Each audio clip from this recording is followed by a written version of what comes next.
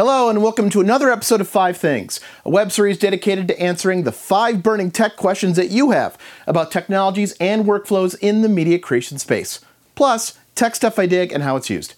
I'm your host, Michael Kamas, and today we're tackling one of my favorite topics, transcoding in post. So, when does post actually begin? Well, since we've moved from celluloid to digital, the answer to this question has quickly moved to production. In fact, over the past 20 years, a new position has emerged, the DIT, or Digital Imaging Technician, as a direct response for the need to coordinate between digital acquisition on set and subsequent post-production. In fact, the DIT is such an instrumental part of this process that the DIT is often the liaison that connects production and post together. Now, this can vary depending on the size of your production, but the DIT will not only wrangle the metadata and media from the shoot, plus organize it for post, but they may also have the added responsibility of syncing second system audio to the camera masters. This may also include adding watermarks to versions for security reasons during the dailies process, or even putting a LUT on the camera footage. Lastly, the DIT may also create edit-ready versions, either high or low res, depending on your workflow. A very common tool is Blackmagic Resolve, but other tools like Edit-Ready, Cortex Dailies, or even an NLE are being used as well. Now, having a DIT do all of this isn't a hard and fast rule, as often assistant editors will need to create these after the raw location media gets delivered to post. What will your production do? Well, often this comes down to budget. Lower budget? This usually means that the assistants in post are doing a majority of this work, rather than the folks on set. As for the creation of edit-ready media, this speaks to the workflow your project will utilize. Are you creating low-res offline versions for editorial, and then reconforming to the camera originals during your online? Or are you creating a high-res version that will be your mezzanine file that you'll work with throughout the creative process? I go into this more here. But in the end, it comes down to the fact edit versions need to be created so you can get to work on your project. Okay, now on to actually creating the edit-worthy media. We're not worthy! We're not worthy! This can be challenging for several reasons. You need to create media that is recognized by and optimized for the editorial platforms you're cutting on. For Avid Media Composer, this is OP-Atom MXF wrapped media. This media is commonly DNxHD, DNxHR, and ProRes. What these have in common is that they're non-long GOP formats, which makes them easier for Avid to decode in real time.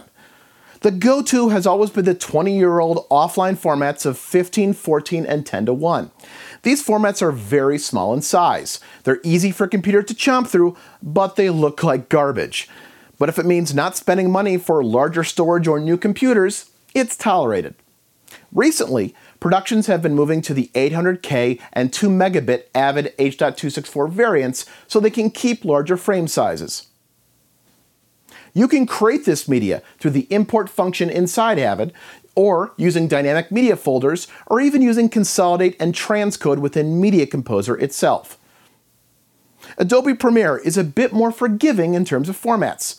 Premiere, like Avid, will work best with non-long GOP formats, like DNxHD, DNxHR, and ProRes, but it also introduces Cineform, which is a fantastic codec. Premiere Pro can also utilize media wrapped in a QuickTime MOV wrapper, as well as MXF wrappers, both the OP-Atom and OP1A flavors. Premiere also has the newer proxy workflow to auto-generate low-res media when imported into your Premiere project using Adobe Media Encoder. Apple Final Cut Pro 10, for obvious reasons, is going to work best with Apple ProRes files, but will also play just about anything in an Apple QuickTime MOV wrapper. Final Cut Pro 10 will also prompt you to create proxies when you import media to aid in the offline-online workflow process. So just sit back and wait, or let Final Cut Pro create the proxies in the background. So, how do we create this media for your NLE du jour? Well, using your NLE you plan on creating with is the obvious choice. What better tool to use than the one you're editing with? But the solution does have some problems. First, your edit system is tied up. In multi-editor environments, this can be a logistical nightmare when you're short on systems and you're short on time. Second, NLEs are not meant to be transcoders. Can they? Well, sure, but that's not where they excel. Due to this, they may be pretty slow at transcoding to create your edit media, and they routinely don't have as many options as a full-featured transcoder. This is where dedicated transcoders come into play. However, the usual suspects are fairly limited. Adobe Media Encoder, Apple's Compressor, Sorensen Squeeze, and EditReady are common tools in an editor's toolkit, but they're only really good at transcoding one standalone file into another. Unfortunately, these tools are usually pretty poor at understanding camera card hierarchies. What? Camera card hierarchies. Ever looked at the card structure of the media you shot? Yeah, often there will be folders, XML files, thumbnails, and other ancillary data files. Now this is where your NLE is actually better than your third-party transcoders. Often NLEs understand this camera card structure and can pull all of the appropriate metadata and media out during a conversion. If you're creating media for Avid, this becomes even more difficult because the formats Avid works with best, OP-Atom MXF wrapped media, isn't commonly supported. And if you need to create ProRes, you better hope you're using a Mac or have some special way of creating it on a PC. Now, I don't know about you, but I want the most flexibility with the media I shot, and I don't want to risk losing metadata because my transcoder doesn't understand it. This is where more enterprise tools come into play, like Content Agent by Root 6, whose Card Agent application allows for reading camera card hierarchies, creating subclips, handling of spanned cards in media, renaming, and yes, transcoding to any flavor that you need for editorial. You can also map metadata from the card to various metadata fields inside your NLE.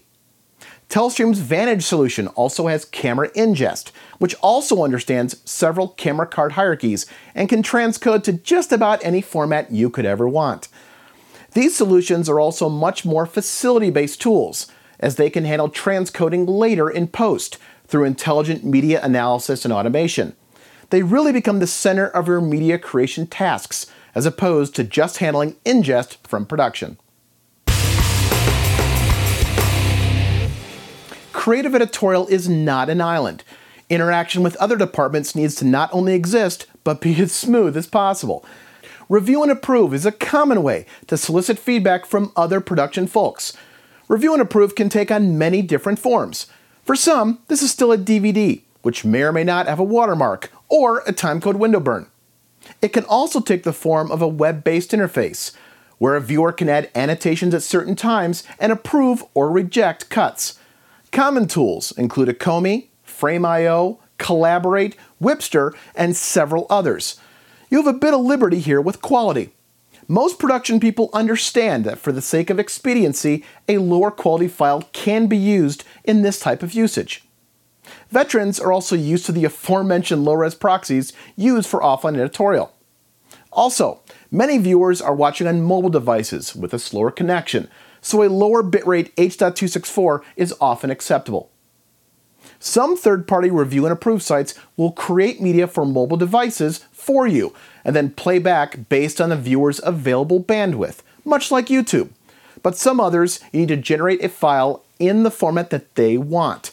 As always, it's best to check with the end location for their list of requirements. We're gonna take the cops up on those demands they wanted. We got a killer list going. Yeah, check it out. We ask for airplay and whatever else we want, then we demand a whole bunch of weird stuff. This way we can plead insanity later. The rub here is that this media file needs to come from your NLE. Why? Well, virtually all transcoders don't understand your Avid, Premiere, or Final Cut 10 project files, so you have to use the NLE. The notable exception is Adobe, whose Adobe Media Encoder understands a Premiere timeline. Just make sure you're using the same machine, or another station that has the exact same plugins, fonts, and of course, every bit of the same media. Post-audio workflows are pretty baked in.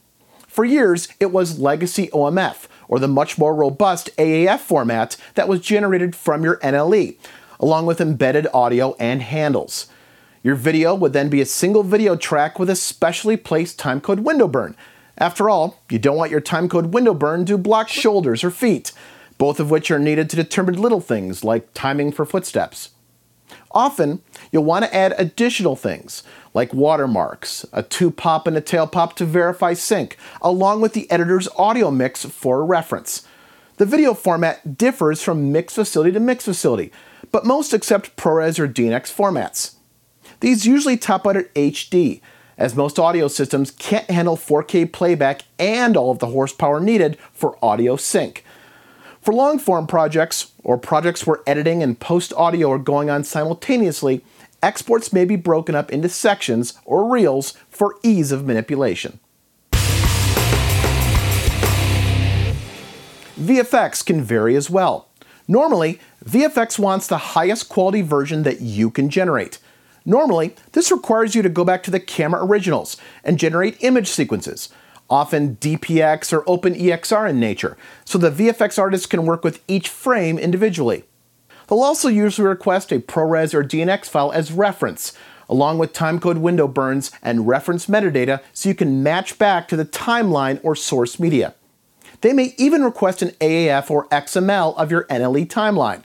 On lower budget projects, a high-res ProRes or DNX HD or DNX HR file may be acceptable. As always, ask the VFX house for their deliverables doc. Don't guess. Ken, you're telling me what you need. I'm telling you what we have to work with at this point. I'm not making this stuff up. For color, most colorists prefer to work with the camera originals, which means either they, or you, need to relink back to the original camera files. This can be a difficult process, especially if your metadata didn't make the translation between the production media and the edit-ready media you created because you used an ill-equipped transcoder. Other colorists may prefer, and when I say prefer, I mean tolerate, a flattened high-res export from your timeline after relinking back to the camera originals. This export could be a high bitrate ProRes, DNX HD, DNX HR, or a Cineform format. Some may even request an image sequence, much like the VFX house, along with any reference DNX or ProRes cuts and an AAF or XML of your NLE sequence. Distribution is a very tricky thing. New platforms are emerging, and current distribution outlets are evolving their spec. Thus, you can't guess at what they want. You need to request their deliverable doc, and I assure you that they have one. Let me repeat, wherever you're going, they have a deliverable doc. Ask for it, now. Do it! Just do it! Yes, you can! For your final export, again, high bitrate ProRes and DNX HD are common formats. Now this is your master mezzanine file. You now have one high-res file from which to generate all subsequent deliverable files. No need to go back into the NLE project file unless you need a picture change. This is also where common transcoders can fall short. Generating a DNX or ProRes is relatively easy, but generating a DCP for a theater or an IMF package for Netflix, those will require some non-common tools and someone who knows how to drive them. Often, you'll also need to pass QC. QC just isn't about visual quality and audio levels. Often, QC is checking things like closed captioning, as well as mapping of certain audio channels and placement of metadata within the final deliverable file. This is also often handled by your transcoder. These unseen bits can cause you to fail QC, which can be an expensive and time-consuming process. This is where the tools I mentioned earlier, Root 6's Content Agent and Telestream Vantage, also shine. They have the granular control over the metadata, codecs, and wrappers, so you can ensure that your end product not only looks good, but also meets the QC standards for your end outlet specifications. Let's face it, money is always a factor, but don't forget to look at your time. Time is money. And while transcoding using your NLE is free because you own the software and hardware, how many hours are you losing due to prepping for post? How many hours do you lose generating various versions for third parties? How much time do you lose re-encoding because the quality or format wasn't quite right?